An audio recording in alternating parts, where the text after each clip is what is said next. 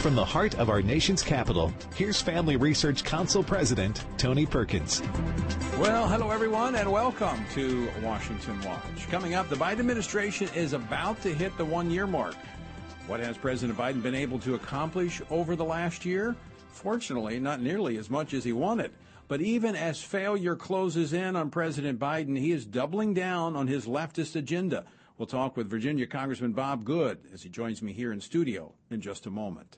And more questions being raised by the Fauci files, the emails obtained through a Freedom of Information Act request. Caroline Downey with the National Review joins me with a deep dive into what appears to be a cover-up in the about the origins of the coronavirus.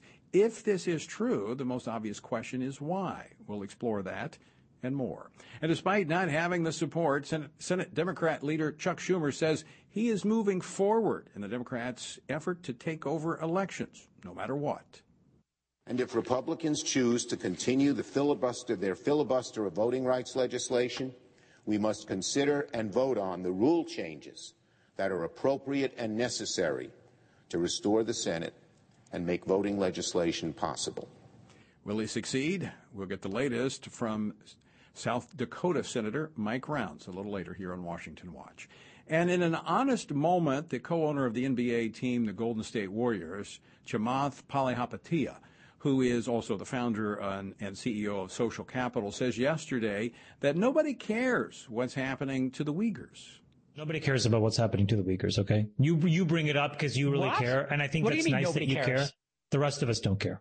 I'm just telling you a very hard... Wait, you're saying you personally don't care? I'm telling you a very hard, ugly truth, okay? Of all the things that I care about, yes, it is below my line.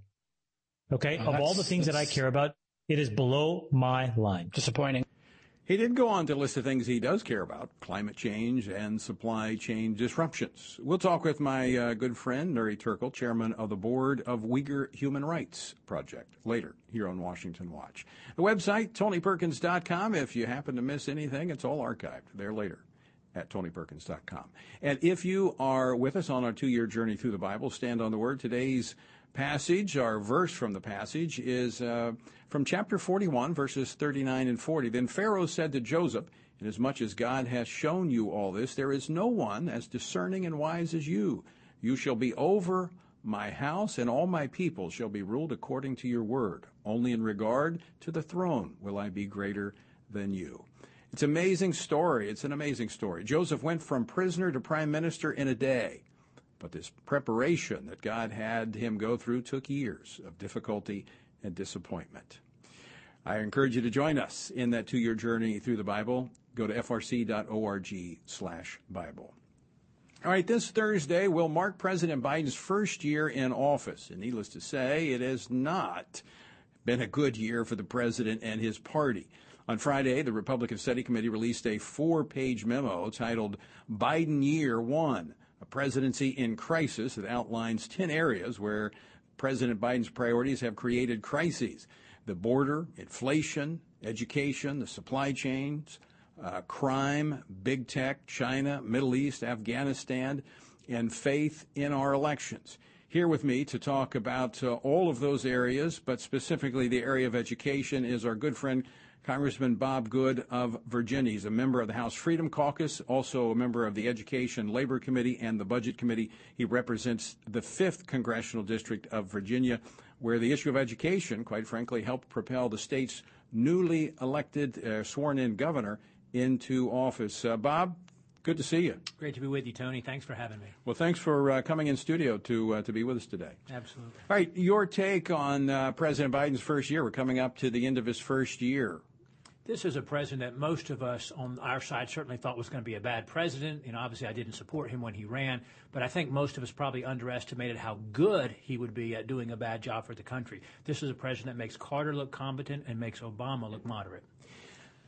When you look specifically at what's happening, we went through some of those lists that some of those items on the list from the Republican Study Committee. I mean, you look at Afghanistan, you look at what's happening right now with Russia on the border of Ukraine.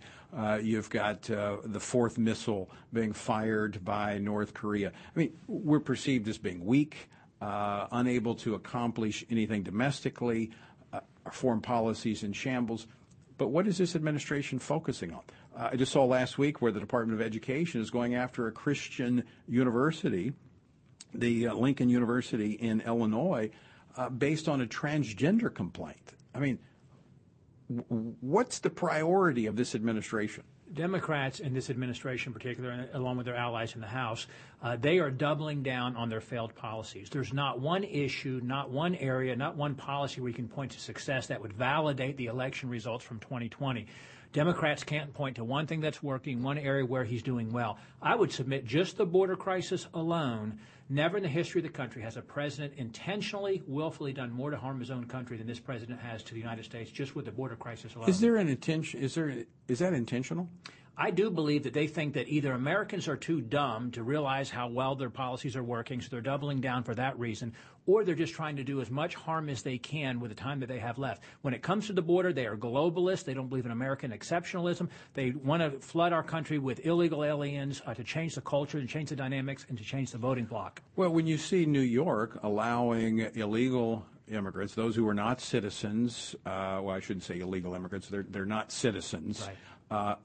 The ability to vote. Now, it's not in federal elections. They can't do that. But certainly that is the nose of the camel under the tent, because if you allow this in these large cities across America, eventually there'll be a clamoring for them to vote in federal elections as well. Yeah, when you have an administration that promised amnesty for illegal aliens who are here to begin with, now has open borders allowing millions to flood across just in his first year, 2 million alone the first year, does not allow voter ID to be the law of the land, and at the same time wants to, we don't have to have proof of citizenship even to vote in this country. And then you've got the test case in New York where you've got, hey, let's go ahead and let illegal immigrants vote now.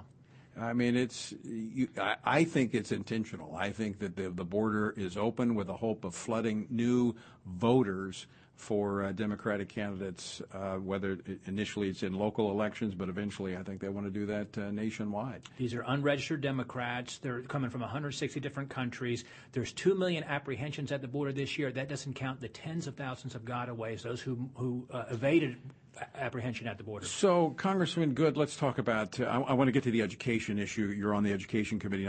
That's not a place many Republicans want to be because it's been dominated by the left for so long, but silver lining there, we're seeing people pay attention to that. Parents, it was a big issue in Virginia. But before we get to that, one final thing on the issue of immigration.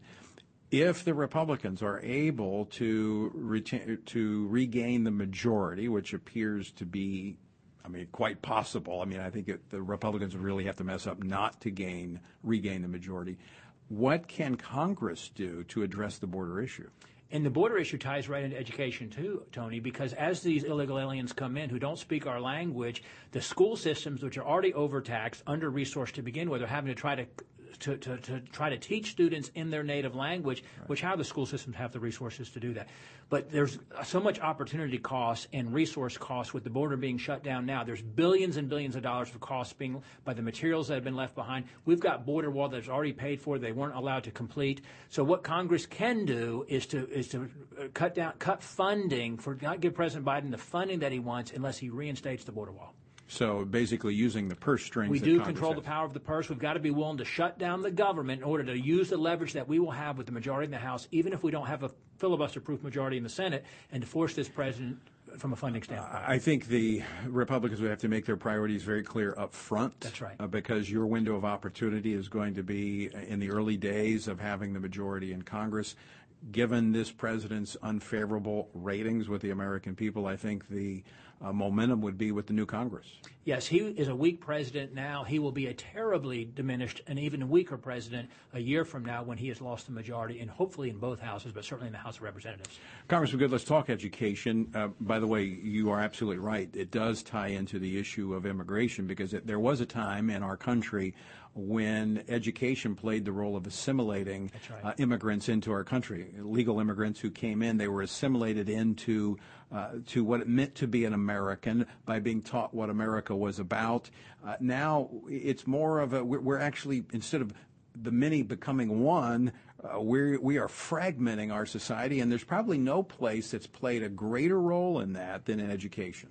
Yes, and you can look at from what happens with immigrants when they come in and they're not patriotically assimilating, learning our language, embracing our culture, embracing our values as legalized citizens. Then what they do is they go to pockets where those who are like them from their countries are, and they live there in sort of a tribal fashion, separate from the rest of the greater, larger community. That's happened with Afghanistan. The 120 Afghanis that we brought over here, as they leave the bases or the places we've housed them, they go to where there's high population of Afghanis because they want to live that way and embrace that culture instead of the larger American culture. I would think, based on what's happening in our schools, some of these people who come risk their lives to come here, whether it's illegally or whatever, but they come here.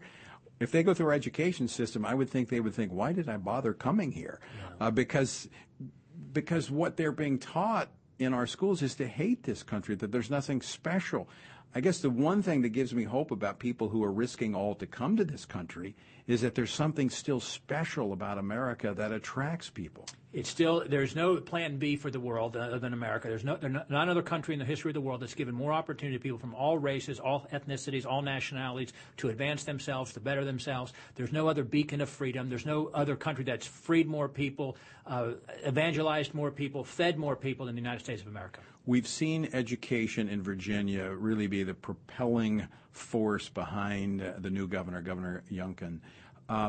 Is this going to be an issue that sweeps across the country in this coming election? When the Democrat Party is the party of closing schools and remote learning instead of in-person learning, mandates where we're forcing kids to wear masks all day, which is paramount to child abuse, forcing children to be vaccinated in order to attend school, teaching radical CRT and racist ideology in our schools, as well as radical transgender policies that are harmful to children. I think the silver lining from the pandemic, as parents have learned what their kids are being taught, you're going to see election results like Virginia. So will Congress be able to address that if and when the Republicans regain the majority? If we have the courage to do right, we'll certainly have that opportunity, and I hope to be part of that on the Education Committee. Is that a funding issue? What will drive those changes at the state level?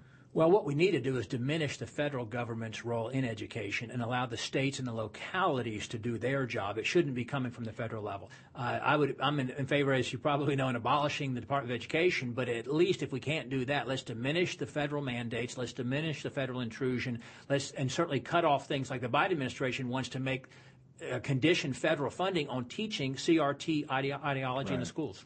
When I've looked at this multiple times, and it fluctuates, when you look at the amount of money that actually comes from the federal government to the local schools, you think it would be like 50% of the funding, but it vacillates between 9 and maybe 11% or less, depending on the administration. But yet, it comes not with strings, but ropes, with cables, because the federal government, for that little bit of money, tells them what to do. It's absolutely not worth it. The numbers that I've seen is actually 6 or 7% on average. So, roughly half the funding comes from the local community, half of it comes from the state. Very small amount comes from the federal government. The states and locales ought to say, federal government, take your money, keep it. We don't want your mandates. We don't want your intrusion. It's bad enough to have your state capital telling you how to teach in your local community. You certainly don't want Washington doing it. You're absolutely right. Bob Good, always great to talk with you. Thanks for coming in today. Thank you, Tony. And God bless you. Keep up the fight. Appreciate the work you're doing. Thank you. All right, folks, stick with us. We're going to be talking with Senator Rounds of South Dakota next as we take a look at what's happening in the Senate. That's coming up next here on Washington Watch. Don't go away.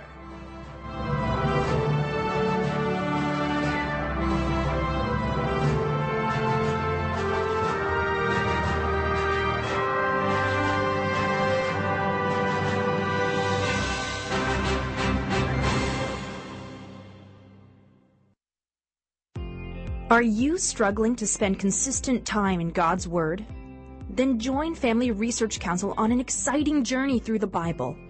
FRC's 2-year Bible reading plan helps you to approach daily Bible reading with an intentional focus of diving deeper into the nature of God and how His Word speaks into cultural issues. By studying the Bible, we can see the grandeur of God unfold throughout the past. The Stand on the Word reading plan takes you through daily scripture in an engaging manner to help you stay grounded in God's truth. All wisdom comes from God, and He has given us the Bible as a way to understand the world. Start this adventure today with Family Research Council. When you sign up, we'll text you every Sunday with daily passages and questions that help prepare you for conversations with your friends and family. To begin this journey, visit frc.org/Bible. With the current division and confusion of our culture, it is so important for Christians to root ourselves in the truth of God's Word, so that we are prepared to give a reason for the hope that we have.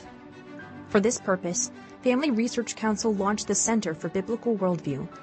The center applies the Bible and the historical teachings of the Church to current issues. This helps Christians understand and live by a biblical worldview, know why Scripture must be authoritative, and equips believers to advance and defend the faith in workplaces, schools, communities, and the public square. The experts at the center address and provide resources on issues like religious liberty, abortion, voting, marriage, and sexuality. To access free resources like the Biblical Worldview series, go to frc.org/worldview. To get highlights of the latest work of the Worldview Fellows, including blogs, interviews, and publications, sign up at frc.org/subscriptions. At Family Research Council, it is important to us that we stay connected with you and that you stay informed. With the increase in tech censorship of conservatives and Christians, we've decided to be proactive to make sure we don't go completely dark due to censorship. That is why we created a tech subscription platform. If we get canceled, you can stay informed and still find updates on faith, family, and freedom. How? Just text STAND to 67742 to sign up for our text alerts, and you will get FRC's content straight to your phone. Again, just text STAND to 67742, and you will get special alerts on the biggest stories of the day. You can stay informed with just a simple text. We want you to be able to stay connected with like-minded community and to always have access to our content. Stay connected and informed. Just text STAND to 67742.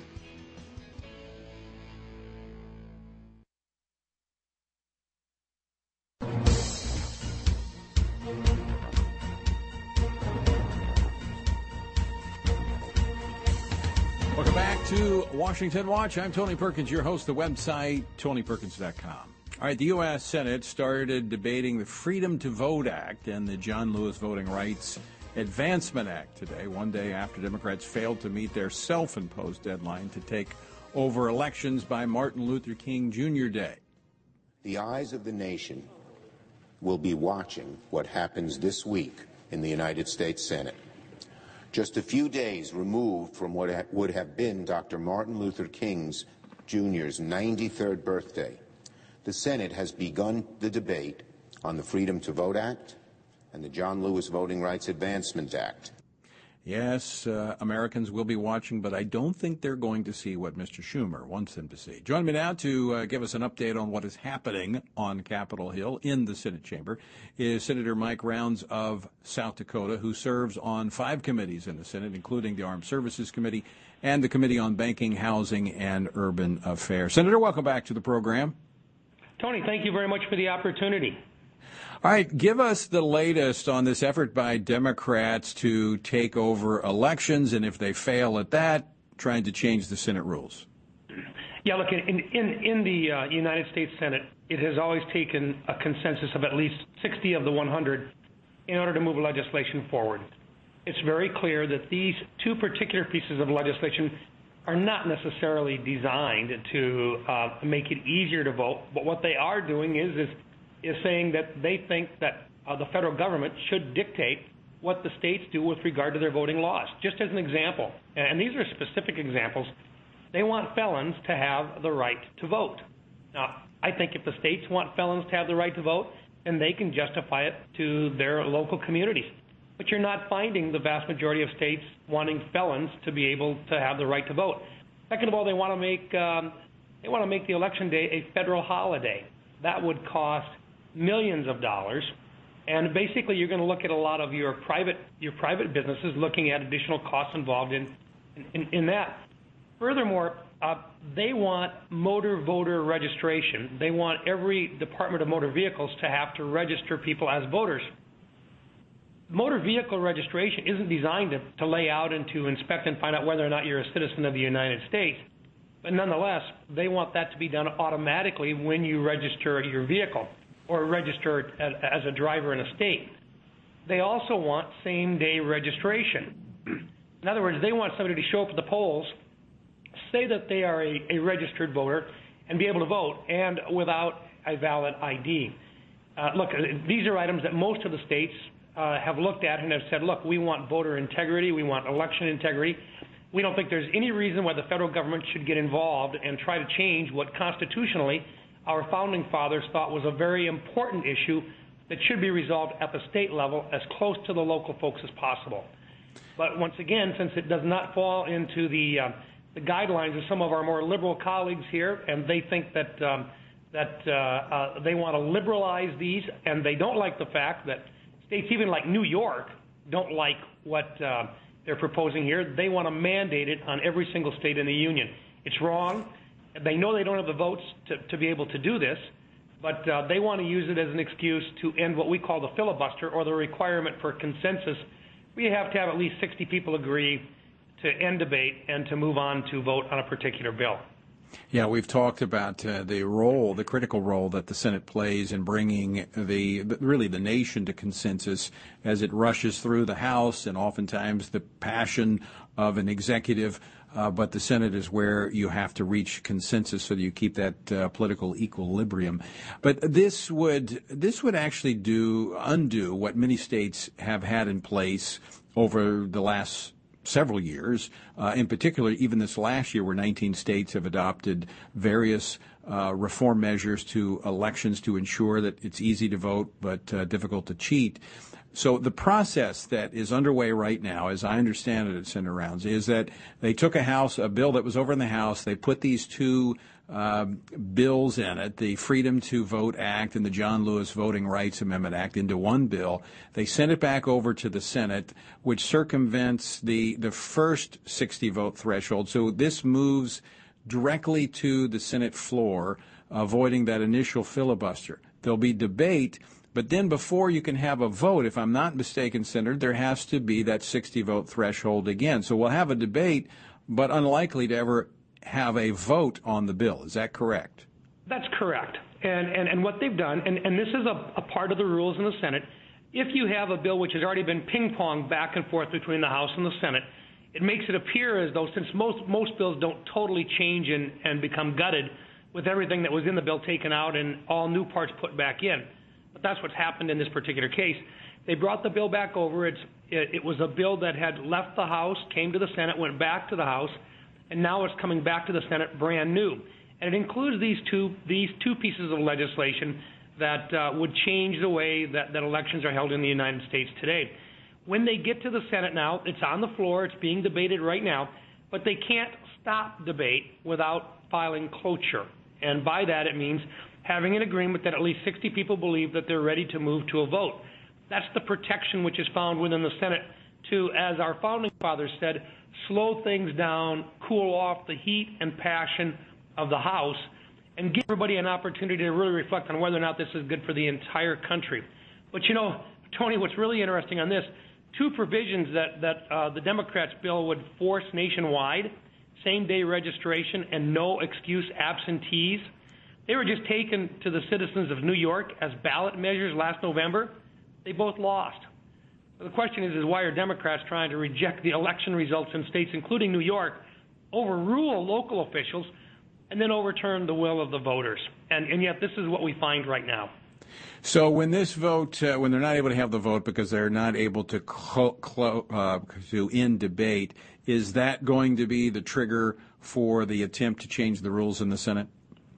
There are several places where they could attempt to change the rules. That is one of them. They'll have the vote to begin with. And then once the vote fails, because we have both Senator Sinema and Senator Manchin have said they will not vote with their colleagues on the other side of the aisle, they believe the filibuster should stay in place, they'll vote no. And when that happens, then probably Senator Schumer will challenge the ruling of the chair that the vote failed, and he will ask for a vote on the filibuster itself, meaning changing it from 60 votes to 51 votes. And that'll be the key vote. Be an interesting week, and the Senate will be watching it very closely. Senator Rounds, thanks so much for joining us today. Always great to talk with you. Thank you for the opportunity, and stay tuned. All right, we will. We will be watching. And folks, stay tuned, because on the other side of the break, we're going to be talking about the Fauci files.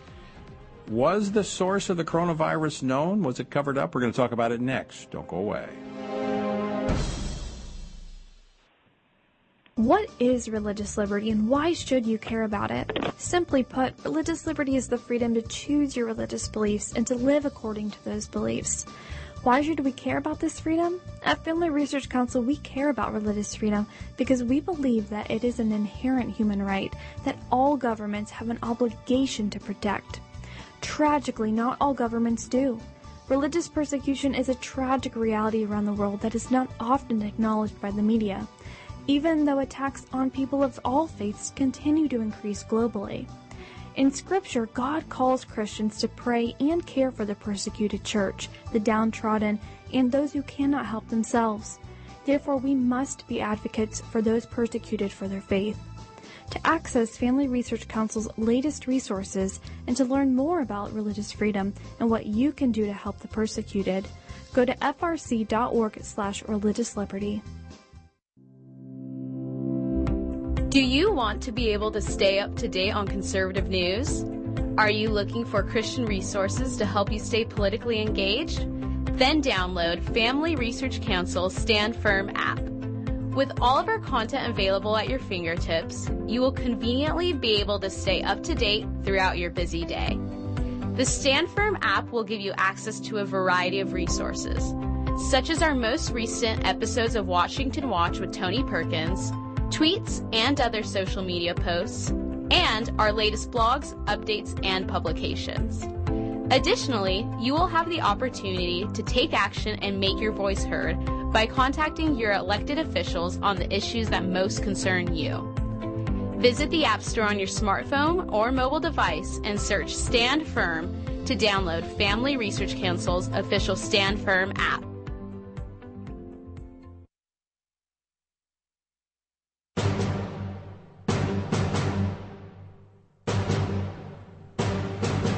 This is Washington Watch, and I'm Tony Perkins. The website, TonyPerkins.com. Last week, Republicans on the House Committee on Oversight and Reform made public unredacted excerpts of emails that reveal not only what Dr. Anthony Fauci was aware of with regard to the coronavirus and when, but also the efforts that were made to maintain the narrative that he and his cohorts were pushing. We talked a little bit about this yesterday, but last week, Senator Rand Paul noted during a Senate hearing this very fact. You deny, but the emails tell the truth of this. No. This wasn't the only time. Your desire to take down those who disagree with you didn't stop with Harvard, Oxford, and Stanford. You conspired with Peter Daszak, who you communicated with privately, and other members of the scientific community that wrote opinion pieces for Nature.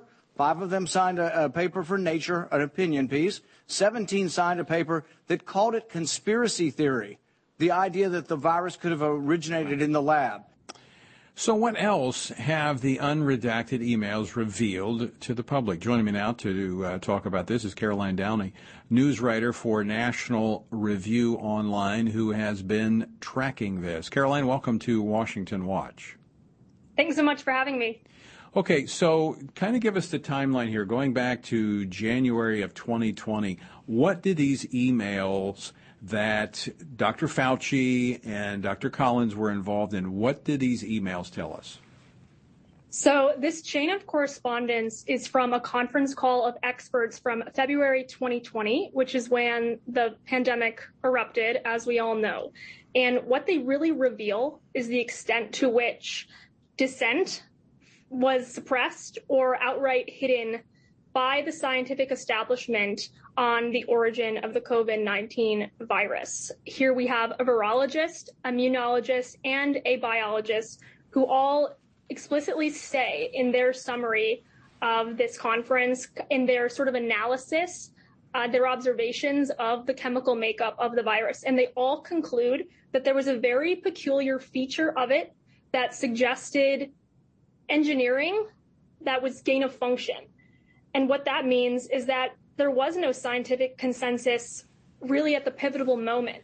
And yet, despite this disagreement internally among all these researchers, Fauci and Collins, the pivotal players here who were the spokespeople for our scientific community at the time, dismissed the lab leak hypothesis as conspiracy. And that's what the American public received, was that narrative.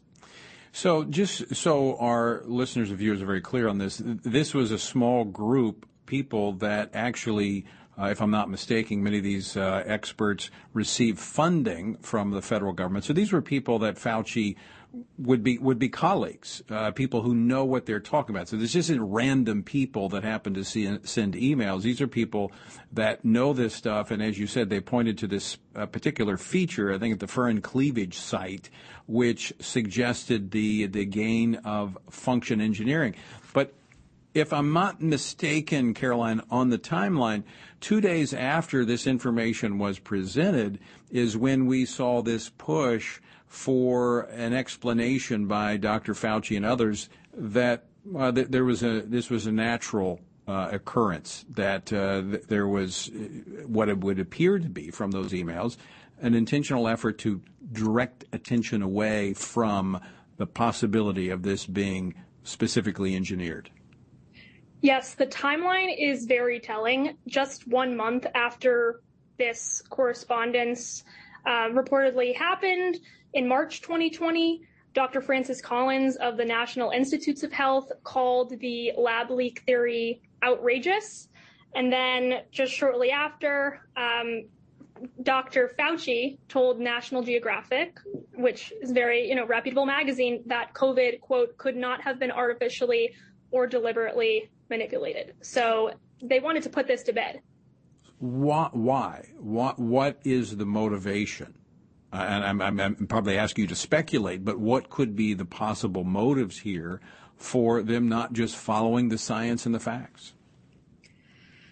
Well, the idea that it originated not in a seafood market or in nature, but in a laboratory that was in China could suggest to some that Dr. Fauci and Dr. Collins wanted to maintain that scientific relationship with China, and there's some culpability there that they probably did not want to be exposed. Could it also be the fact that it appears, and this is one of the issues that Rand Paul and others have made, that we, the U.S. government, has funded this gain of function research in China in the lab? Yes.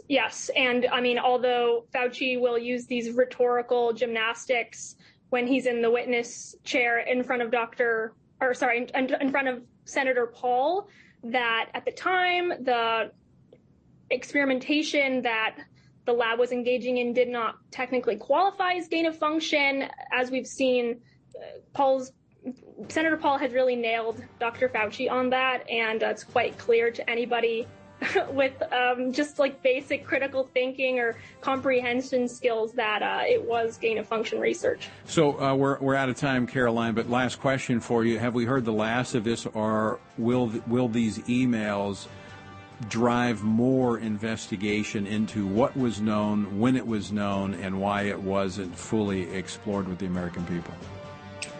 Well, every time there's a new kind of email dump like this, we go back to the Senate and we do another round of hearings. So I do not think this is the end by any means. Just give it time. Okay. Caroline Downey, thanks so much for joining us. Thank you. All right, coming up, folks, a minority owner for the NBA Golden State Warriors is taking heat for saying the Uyghurs in China, well, it doesn't matter. Well, we'll talk about it next. Do you want to be able to stay up to date on conservative news? Are you looking for Christian resources to help you stay politically engaged? Then download Family Research Council's Stand Firm app. With all of our content available at your fingertips, you will conveniently be able to stay up to date throughout your busy day. The Stand Firm app will give you access to a variety of resources, such as our most recent episodes of Washington Watch with Tony Perkins, tweets and other social media posts, and our latest blogs, updates, and publications. Additionally, you will have the opportunity to take action and make your voice heard by contacting your elected officials on the issues that most concern you. Visit the App Store on your smartphone or mobile device and search Stand Firm to download Family Research Council's official Stand Firm app. What is religious liberty and why should you care about it? Simply put, religious liberty is the freedom to choose your religious beliefs and to live according to those beliefs. Why should we care about this freedom? At Family Research Council, we care about religious freedom because we believe that it is an inherent human right that all governments have an obligation to protect. Tragically, not all governments do. Religious persecution is a tragic reality around the world that is not often acknowledged by the media, even though attacks on people of all faiths continue to increase globally. In Scripture, God calls Christians to pray and care for the persecuted church, the downtrodden, and those who cannot help themselves. Therefore, we must be advocates for those persecuted for their faith. To access Family Research Council's latest resources and to learn more about religious freedom and what you can do to help the persecuted, go to frc.org/religiousliberty. Attention university students. Are you looking for an internship that will help you grow as a Christian leader and allow you to positively influence the culture? Then Family Research Council's internship program is for you. FRC's life-changing 12 to 15-week internship program will prepare and equip you for the next step in your professional journey. You'll enjoy a speaker series focusing on careers and callings, lectures from prominent conservative leaders, and weekly biblical worldview training. All of these offerings were created to aid you in your personal and professional development. As an intern, you will have the opportunity to work side by side with our experts in policy, communications, event planning, and more. The real-world experience you gain will prepare you to pursue a career of influence and make a difference wherever God calls you. This paid internship offers fully funded housing in the heart of downtown DC, giving you the chance to experience our nation's capital. Visit frc.org/internships to apply.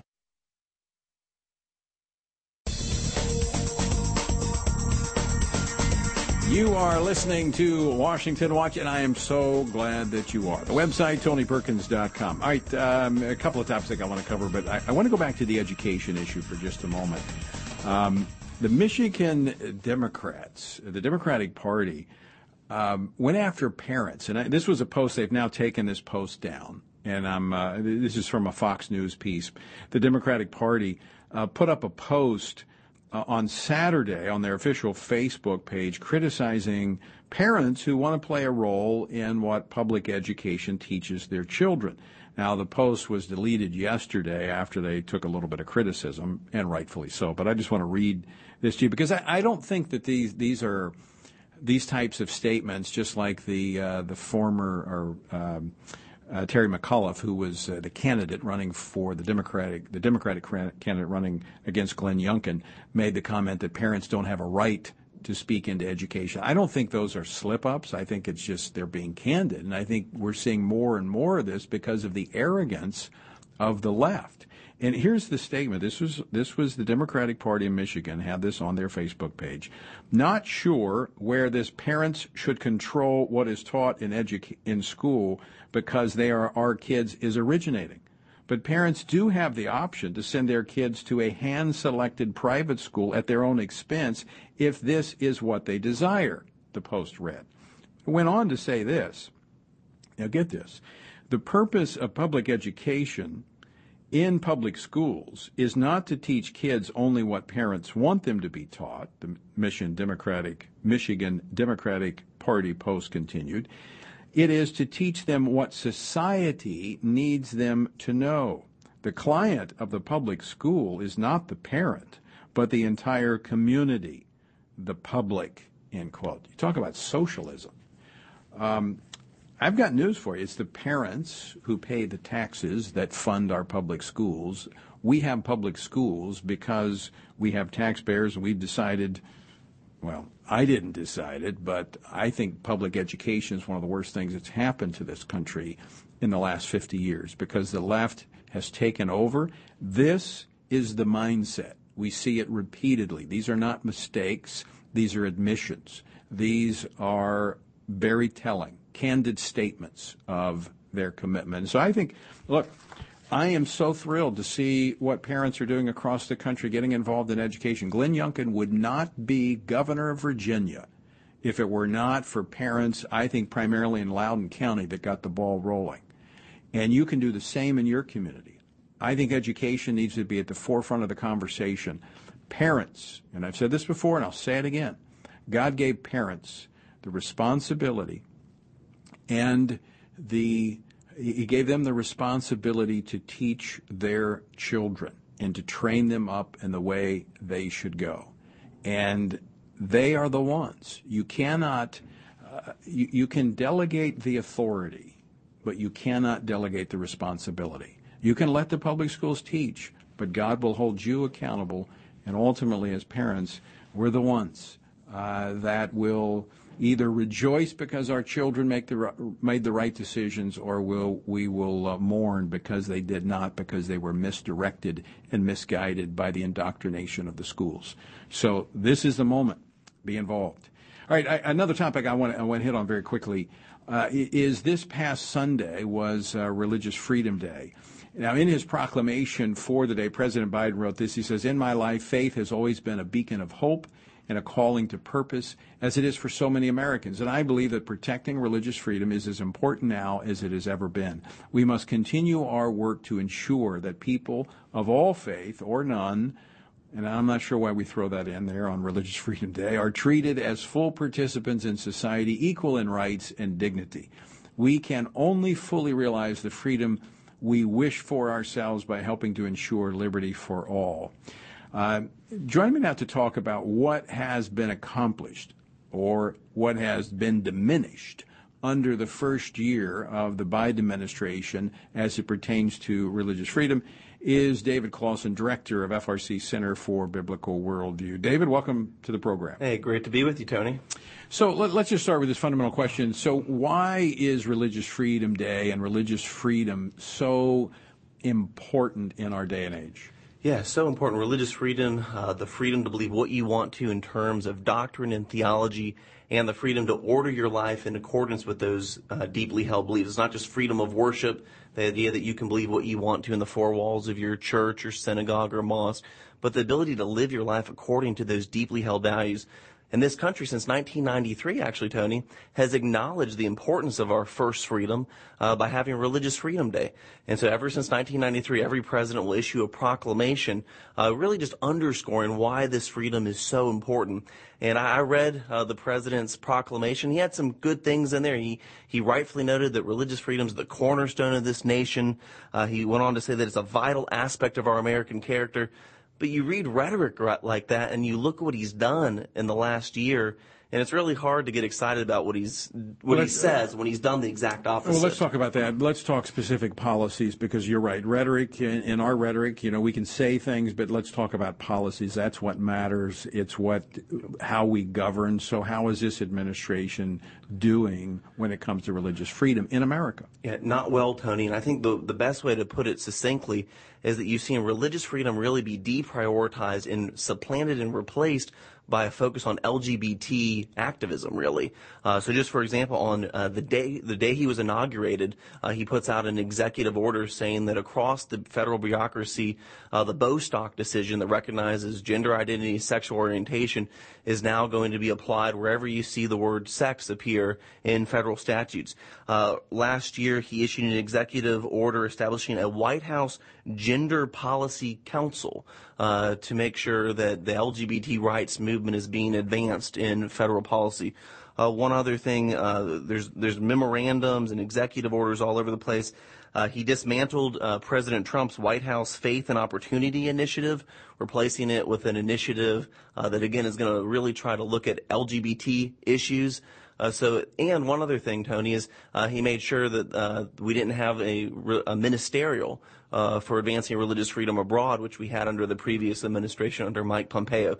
So it seems at every turn, unfortunately, rather than focusing on religious freedom, which is protected in our Constitution, LGBT activism and the LGBT agenda has risen to the forefront of this administration. Well, to that point, the Secretary of State, Antony Blinken, made very clear that as he sees it, there's no hierarchy of rights where the previous administration made very clear that religious freedom was the number one priority, especially in our foreign policy.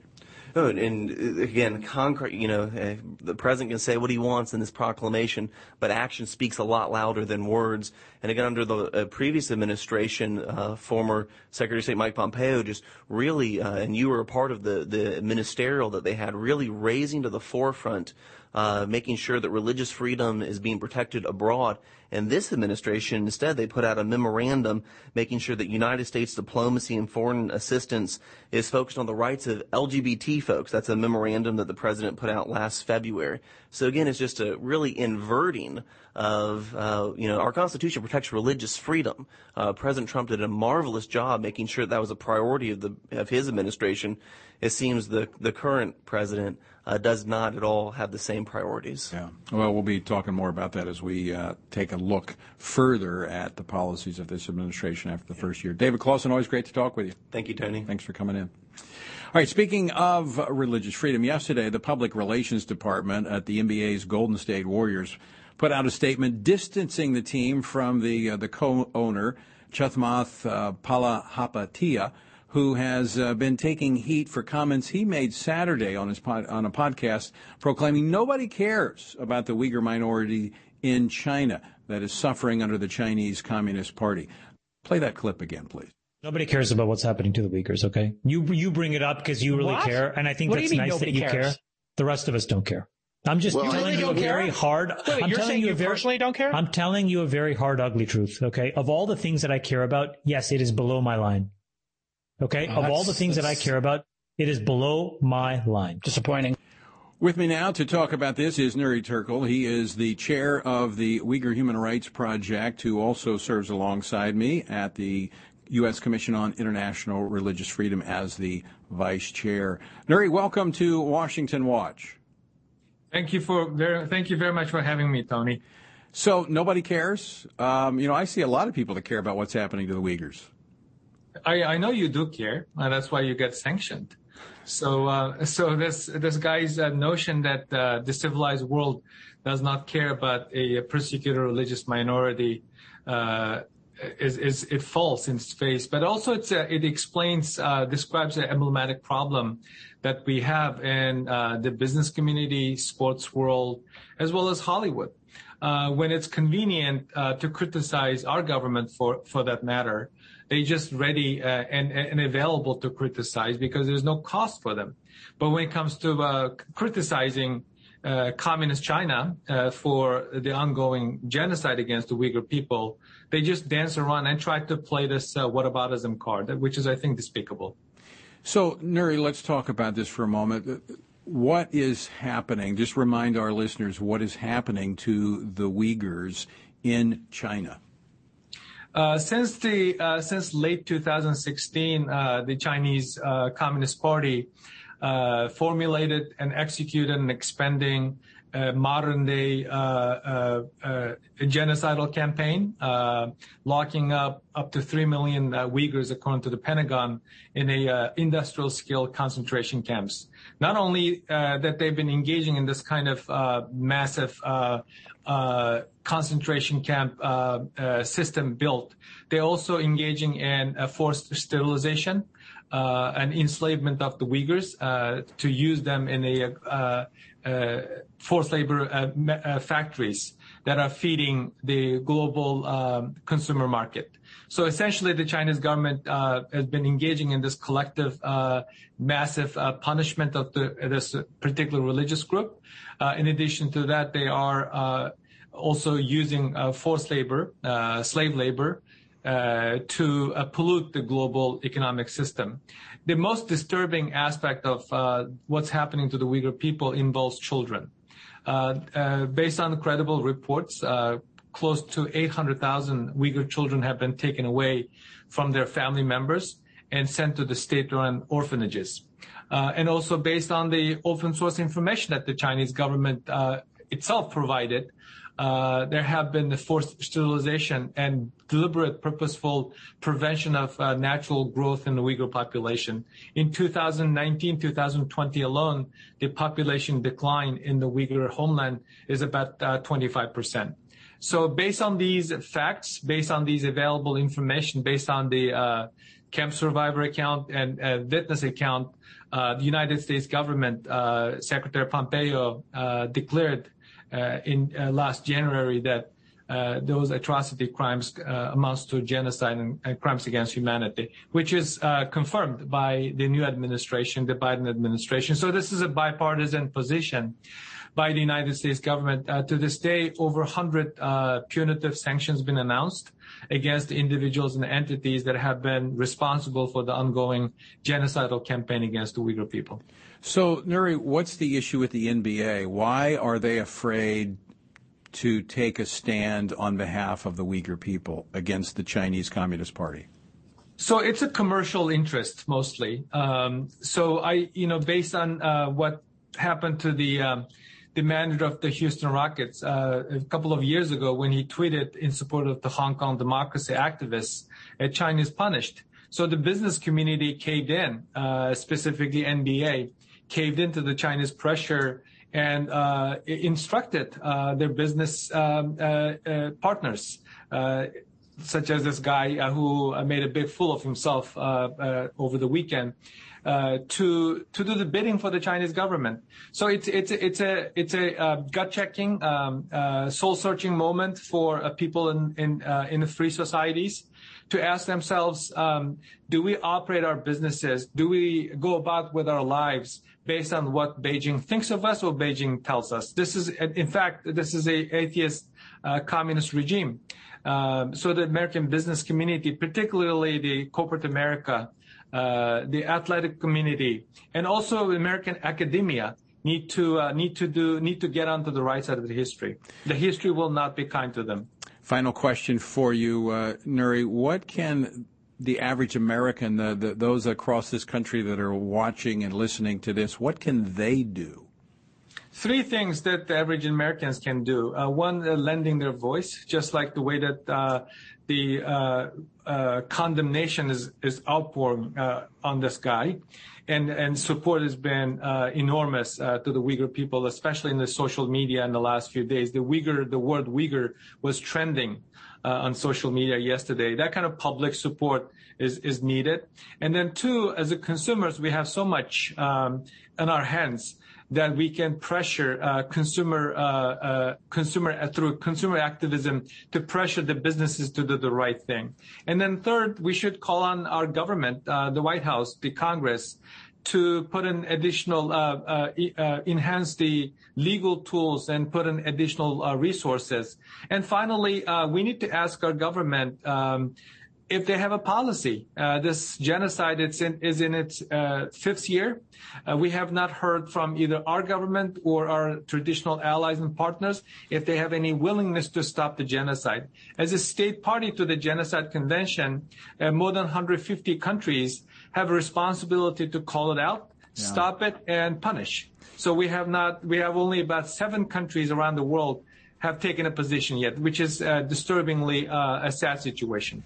Nuri Turkel, I want to thank you for joining us. You're a courageous man, and I appreciate you greatly. Thanks so much for joining us today. Thank you very much, Tony.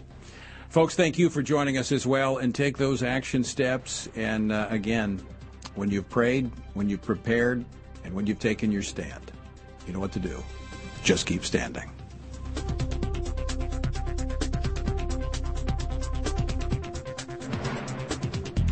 Washington Watch with Tony Perkins is brought to you by Family Research Council and is entirely listener-supported. Portions of the show discussing candidates are brought to you by Family Research Council Action. For more information on anything you've heard today, or to find out how you can partner with us in our ongoing efforts to promote faith, family, and freedom, visit TonyPerkins.com.